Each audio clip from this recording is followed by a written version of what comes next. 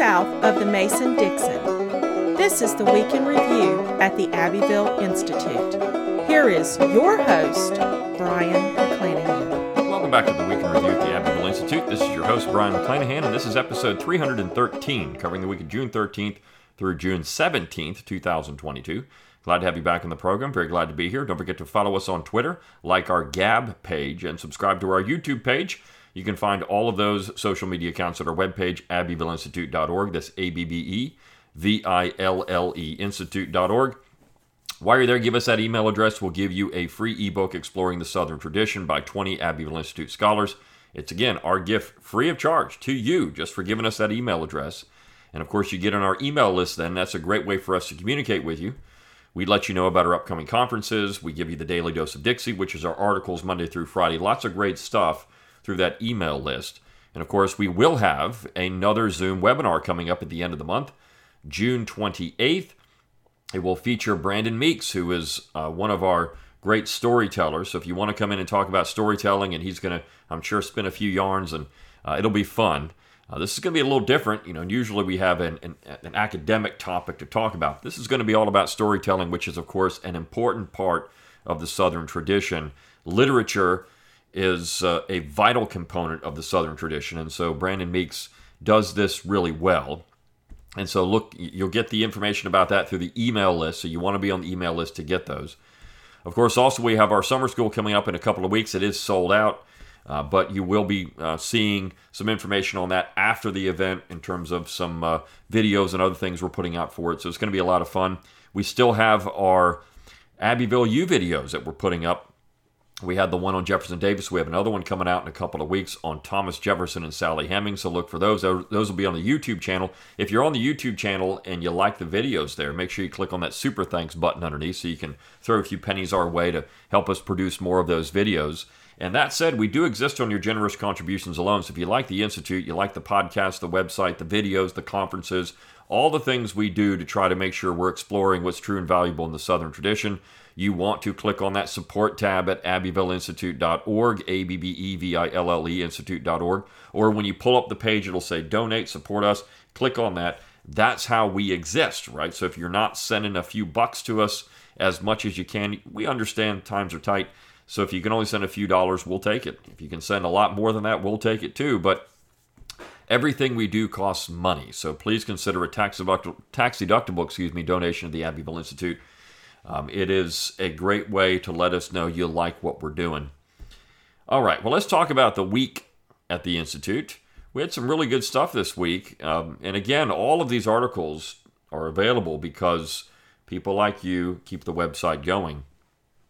But we had a couple of really interesting articles, I think, that put a little different spin on the issue of slavery in the South. And the first was about white indentured servants.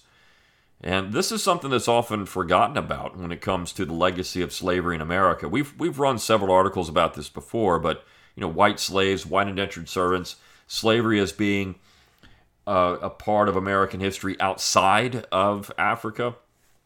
And many of these people were kidnapped. Irish slaves were certainly kidnapped and brought over. And the horrible part about that, when you look at what was happening in Pennsylvania, for example, as ships would show up and you'd have families there on board those vessels, and they needed to get off the boat. Well, they couldn't until they could pay their way off the boat. And so they would wait. You would have slave traders essentially come to the docks in Philadelphia, and you might have a family there of a mom and a dad and a couple of kids. Well, the kids are going to be the most valuable because they give the longest term of indentures. So the parents would actually sell their kids off into slavery first. And many of these kids would either die or, never really get out of their indentures. I mean, this was hard. This is a hard life. And so that's an often forgotten part of this, the issue of slavery in America. But nobody talks about it because there's nothing to do with race there. So this is where our infatuation or preoccupation with the issue of race clouds our understanding of American history and this much bigger topic of American slavery. Also, we have to understand that when the first Africans were brought to the British North American colonies, they were not lifelong slaves. They were indentured servants as well. Now, we know that there are cases where you have early in Virginia history through a legal case in the 17th century where you have African slavery established as a lifelong institution. But again, that was that in the first case people talk about was where a court decided that you had several indentured servants. One who was African was forced into lifelong bondage. The others weren't. So people often point to that as the first instance of lifelong African slavery in America. But then there's also the case where an African had enslaved another African in Africa. And when they arrived here, they took it to court. And the court decided that this was a lifelong bondage institution. So this is a complex situation, and we also know that New England was heavily invested in this. They were making the most money on the trade because they were involved in the shipping. So that was a big deal for the New England economy. Providence, Rhode Island, Newport, Rhode Island, these were important slave trading hubs. And what's really interesting, Nathaniel Russell, who was the largest slave trader in Charleston, South Carolina, was actually from Rhode Island. If you go to his home there in Charleston, you'll find that they talk about this. I mean, he made his money on slave trading, but he's from Rhode Island. He had contacts in Rhode Island. This is how he was able to set up in Charleston and import slaves into Charleston from Rhode Island. So typically, the first stop for Africans in British North America was in New England. And then, of course, they would be shipped out. Eventually, you did have some stops there in the South as well. But this is a complex institution. And this first piece by Tim Duskin talks about, these other slaves, these white slaves that were brought into the New World. And, of course, part of that horrible process as well. So this is something that, needs to be discussed. And we need to have information about this. And it's one thing we like to do. It's, Northern studies. Every school in the South now has a Southern Studies program. In fact, just about every university in America has a Southern Studies program because the South is a peculiar other. And by peculiar, they think it means odd. But the way peculiar was used in the 19th century was actually unique, but not odd. Slavery wasn't odd in the 19th century when you look at the global economy. It wasn't odd at all.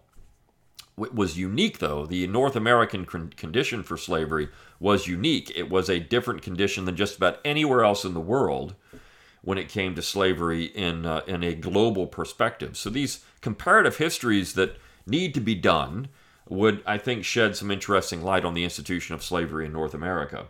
But then we have this piece by Jack Marquardt, one of our resident scholars in Japan, published on Tuesday, and it's about Liberia.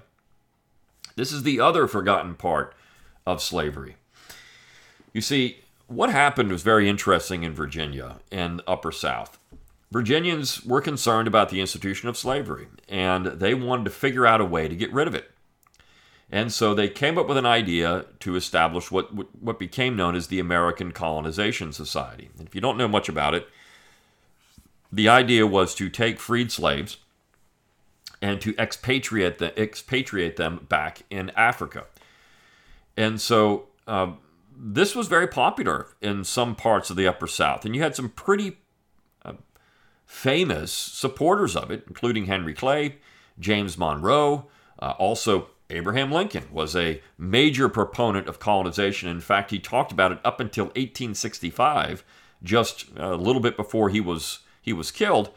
Lincoln was thinking about some type of colonization program, if not in Africa, perhaps in South America. So he was interested in a way of getting a safety valve, so to speak. So you're going to free this large number of slaves. He did not believe, and of course, people in the Upper South did not believe that this would be a beneficial situation for either the former slaves or the former masters, because you would always have a tension there between the two. So the idea was to say, okay, here's what we need to do.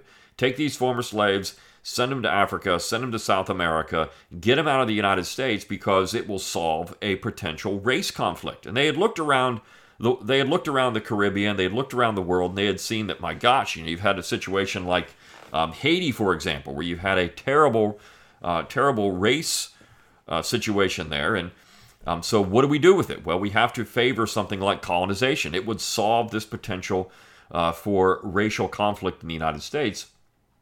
And so Liberia became the goal. And of course, the United States would eventually negotiate to wrestle a certain amount of land from an African kingdom. They set up Liberia, and they started sending slaves to Liberia, or former slaves to Liberia. What's interesting about all of that is what happens in Liberia. As these former slaves arrived in Liberia, what do you think they did? Well, they started building homes that looked like Southern plantation homes. They started dressing and acting like the antebellum South, and they started enslaving the local population. In fact, this became so pronounced that by the 20th century, which slavery still existed in Liberia until the 1940s, I mean, so we're talking about nearly 100 years, actually over 100 years after the exporting of former slaves into Liberia. For 100 years, these former American slaves and their descendants enslaved the native population. And this got to be so bad that eventually there was a military coup, which took place in 1980, and it was a result of this stratification that had been developed in Liberia between former American slaves and the Africans in Liberia. I mean, Liberia had a hospital that was in many ways second to none in Africa, the John F. Kennedy Hospital in Liberia. Now it's horrible. They had a 5-star hotel in Monrovia, which still is the capital of Liberia. This was a pretty prosperous place on the west coast of Africa. When the military coup takes place in 1980, it's done. I mean, Liberia now is a very economically depressed, to put it nicely, place. And this is a result of that civil war. The hotel that was so beautiful is now just a ruin. But people used to go and vacation in Liberia on the west coast there of Africa. And it was considered to be a fairly advanced country in Africa. But after the Civil War, it's not. Now, Liberia, though, again, founded by former American slaves, and the society they established there was developed in a way that would be similar to what you have had in the South. So that part of it, I mean, is often forgotten about Liberia. You know, the belief that somehow, if slaves, of course, had been given their freedom, everything would have been different.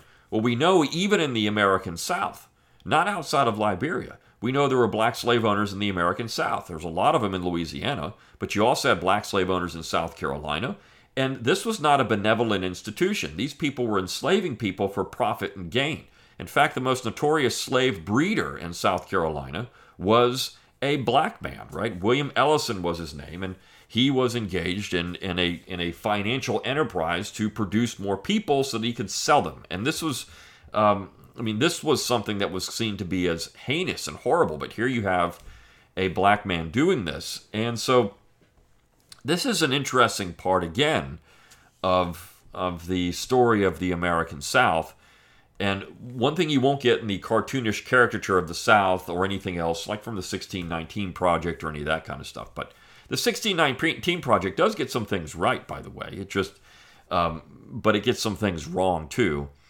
And so we have to understand that, right? So these first two pieces did such a fantastic job in giving you a different perspective on American slavery in the South and, of course, in the world, right? I mean, you have these kidnapped Irish being brought over here. You have the former slaves colonized in Liberia.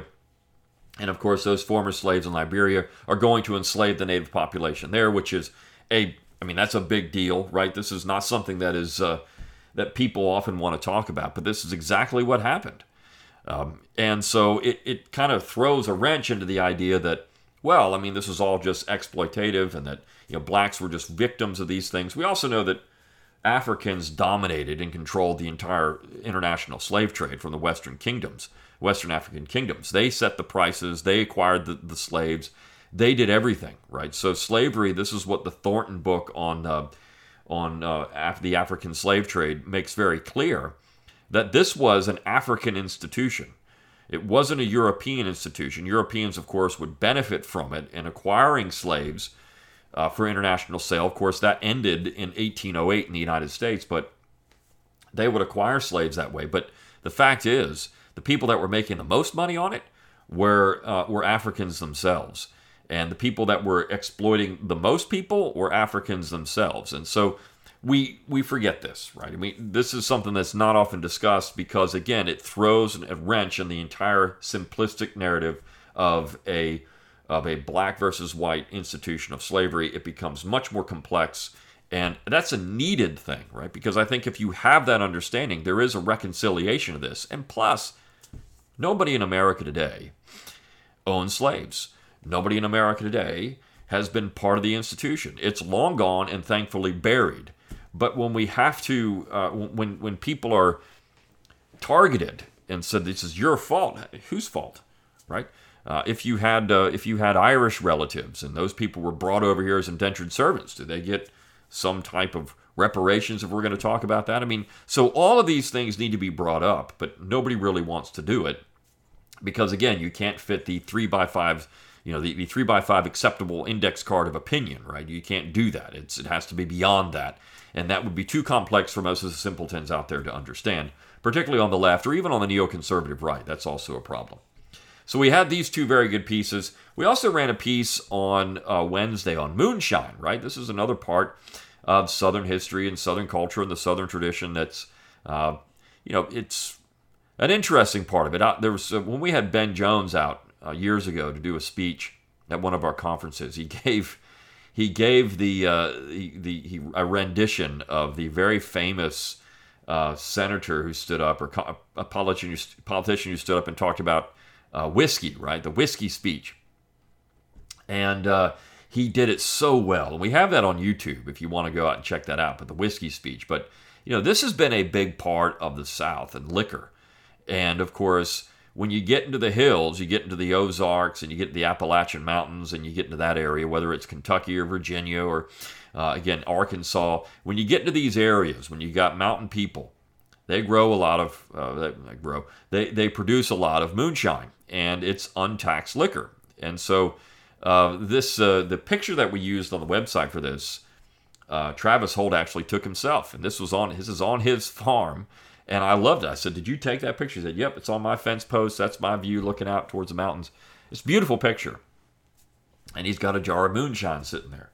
Well, moonshine, that untaxed liquor, was a big business for Southerners. And it produced so much of Southern culture in some ways. For example, we wouldn't have NASCAR without moonshine. These guys produced fast cars, and they were moonshine runners, and they had to avoid the tax agents. This is what they're doing. And so then disputes would break out. Well, who had the fastest moonshine runner? And these guys would race around the track. They would have a dirt track, and they would race around. And that created NASCAR. In fact, some of your earliest NASCAR drivers were moonshine runners. So it was a big business for people. And, of course, you had to hide your still, and you had to figure out ways around the law. And particularly during Prohibition, when this became such an important part of people making a career for themselves. There's a image in this area where I live of Hugo Black, who later became a Supreme Court justice, one of the most notorious Supreme Court justices out there. But Hugo Black is busting up some barrels of moonshine, and this is where he made a name for himself, breaking up illegal whiskey distilleries and things like that. This was a way that people could establish themselves in a career for the federal government as a G-man, going out there and busting up these moonshine rings. And so it became a badge of honor in the South to avoid the moonshine runners and produce this liquor. And, of course, you made money, right, for your family. If you couldn't make it on the scant living you could have, scraping by on the agriculture and on your farm, you could produce a little moonshine. We have to understand, people like George Washington. George Washington was the largest distiller of liquor in the United States at one point. There's still a distillery on Mount Vernon, and they still make a rye that it's clear. It's interesting. You go buy George Washington's rye, right? So if you go to Mount Vernon, you can go do that. This is an important part of the South, the Whiskey Rebellion. Now, it's often talked about Pennsylvania was the epicenter of the Whiskey Rebellion, but what's left out of that is you had farmers up and down the frontier, not just in Pennsylvania, but also in Virginia and North Carolina. These people were also resisting the tax. So Pennsylvania took the most heat, but you had it in other parts of the United States as well, particularly in the South. It was always in the mountains because these people had to make revenue somehow. And so this is how they did it, making moonshine. There's a country artist named Brent Cobb and he's from Middle Georgia, and he wrote a really great song on this. It's Down in the Gully. If you just want to hear a good song about moonshine, and it's just so good. Brent Cobb, Down in the Gully, just a great song about moonshine. So this piece by Travis Holt, he's always a great writer, and we like having a storytelling too with Travis Holt. It's fun to have that, and so we enjoy that. And Brandon Meeks and others, we're trying to produce more of this kind of literary stuff, and he talks about how this was a pro and a con for the South, and how it could produce very negative things, which of course alcoholism and other things are a negative byproduct of these kind of things, and violence, and but also it made people money. And that's something that you can't overlook when people are just scraping by.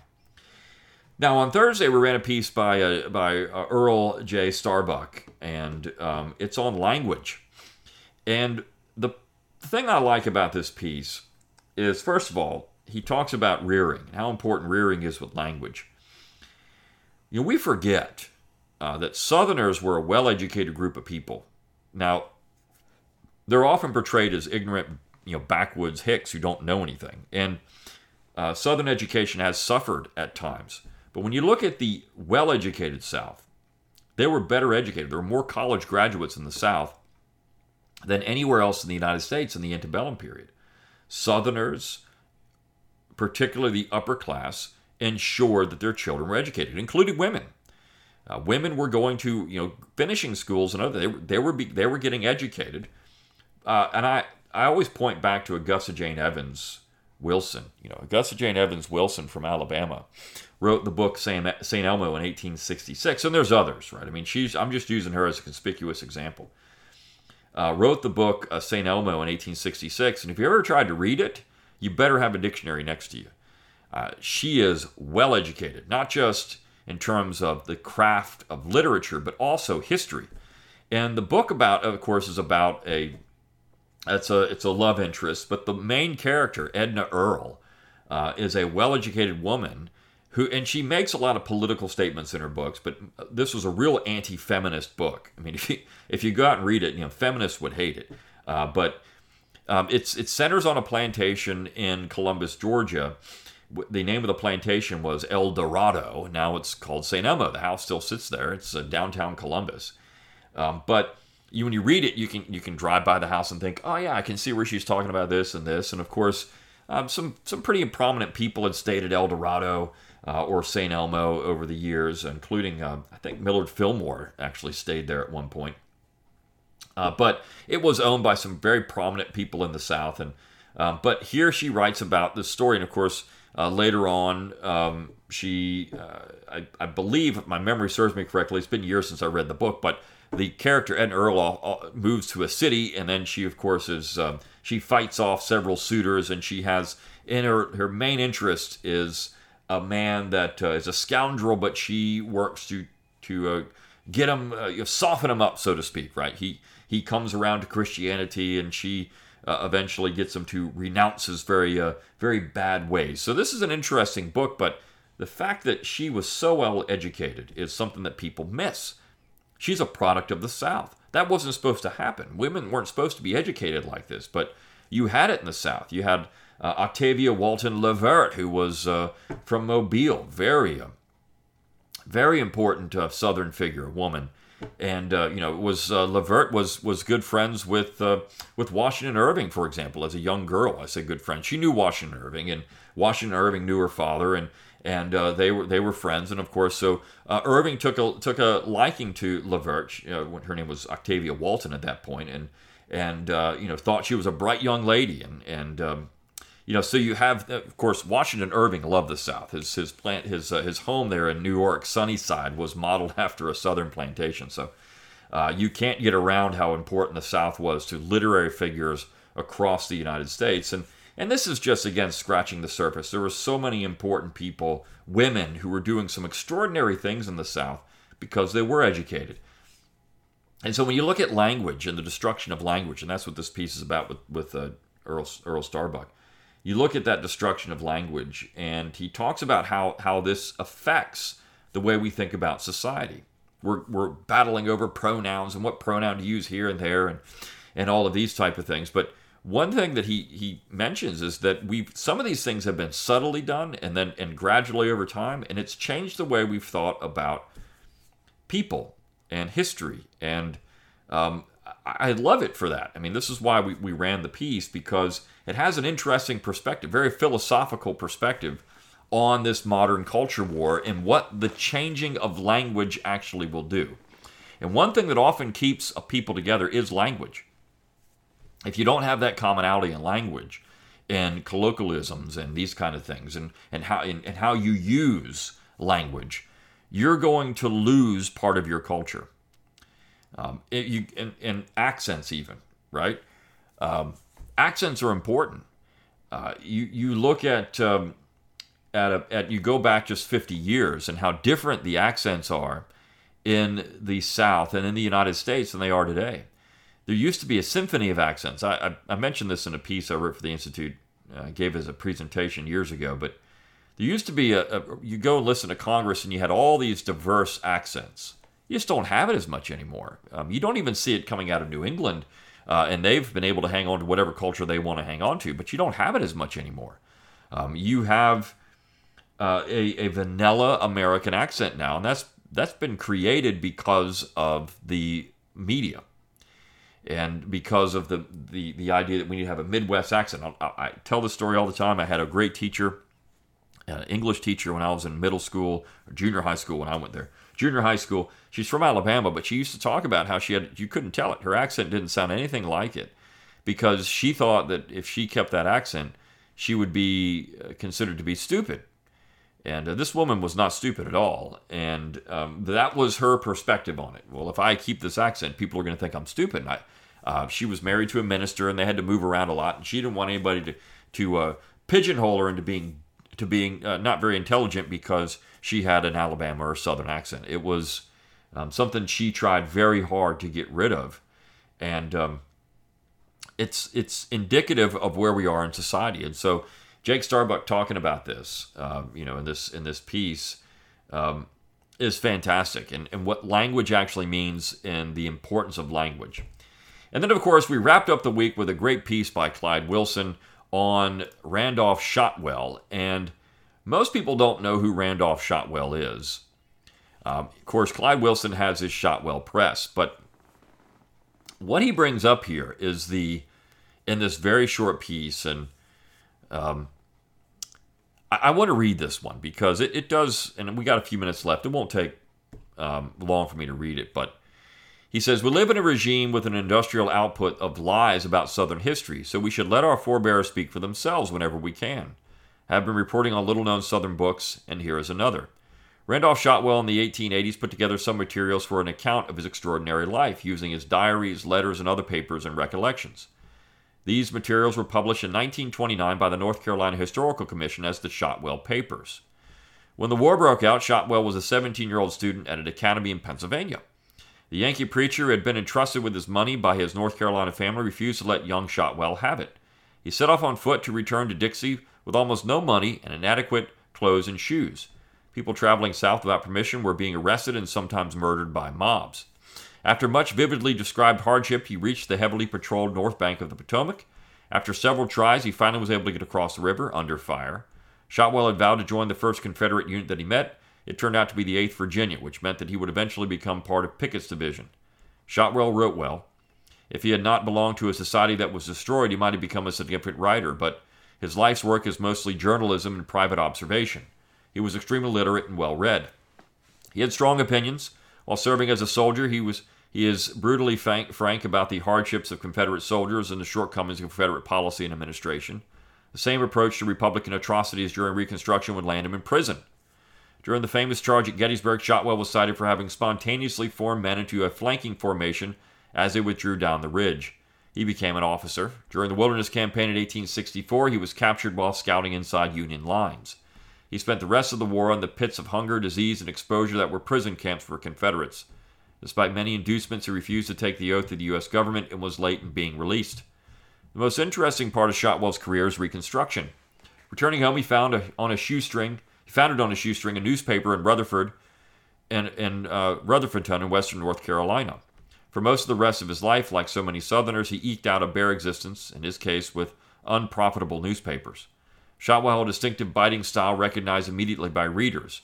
He frankly exposed and condemned the atrocities committed against law and order and the conservative population by the Reconstruction Republicans. His target was white Republicans, not the freedmen. He also called to account leaders on his own side for what he considered their wrong moves. In 1861, the Republicans passed a Ku Klux Bill, while the press promoted an exaggerated picture of violent rebelliousness in the South. In preparation for Grant's re-election campaign, this law was used in an event of Reconstruction that has seldom been noticed to remove conservative community leaders.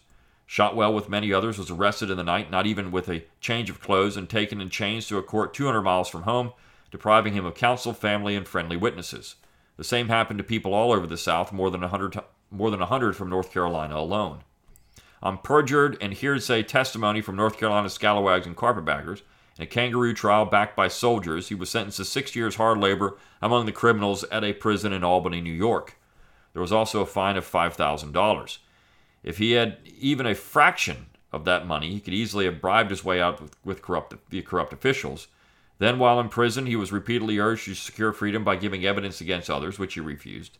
The Republican policy worked. While Grant lost the northern white vote to anti-war Horatio Seymour, he won by the electoral votes of the southern states where the Army controlled elections and the black vote was cynically marshaled for the Republicans. Shotwell did not serve the entire 6 years and was finally pardoned.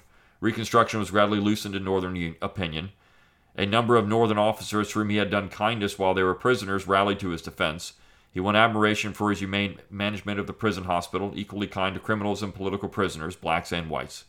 He got no support in prison from his mother's Yankee kinfolk, who demanded that he repent of his sins, having been turned into a criminal by being raised in the South. He returned home to a sparse existence.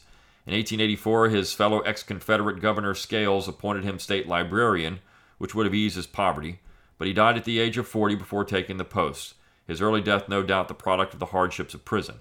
His story is one of only thousands who sacrificed greatly and honorably in defense of the South. So this is a nice little, again, you get a book, the Shotwell Papers, you should go out and get that, but also a nice little story of what the war did to somebody of prominence in the South. And anytime we can have Clyde Wilson recounting these kind of stories, it's great for the website and great for the Institute. So he's going to do more of them, he said, and he'll be sending more our way. So we really appreciate that. And we appreciate you. We appreciate you listening to this podcast and supporting and contributing to the Institute and sharing around what we do with other people, because this is how we continue to grow our audience and expand our mission. So if you do like it, again, please consider a financial contribution. Also, you can do things free of charge. Buy at Amazon using our Smile account, or you're going to buy anyways, or click on, you just share stuff around on social media. It's free of charge to do that, and it gets more people interested in what we're doing.